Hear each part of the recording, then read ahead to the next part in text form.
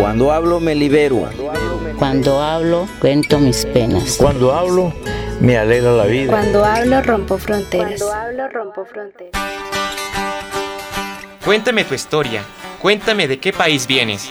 Te hablo de mis dudas, de mis tristezas, de mis alegrías, de mis sueños. Ven y acércate con tus palabras. Queremos saber de ti. Sé parte de este nuevo espacio de información, participación y diálogo. Tu Voz en la Frontera es una producción de Prodem GIZ conjuntamente con Corape, Comunicarte, Canto Yaco y la Red de Reporteros de Paz. Déjanos escuchar Tu Voz en la Frontera. Escúchanos los jueves de 8:30 a 9 de la mañana por la 101.1 FM Estéreo, Radio Universidad de Nariño. Con vos, hacemos la radio.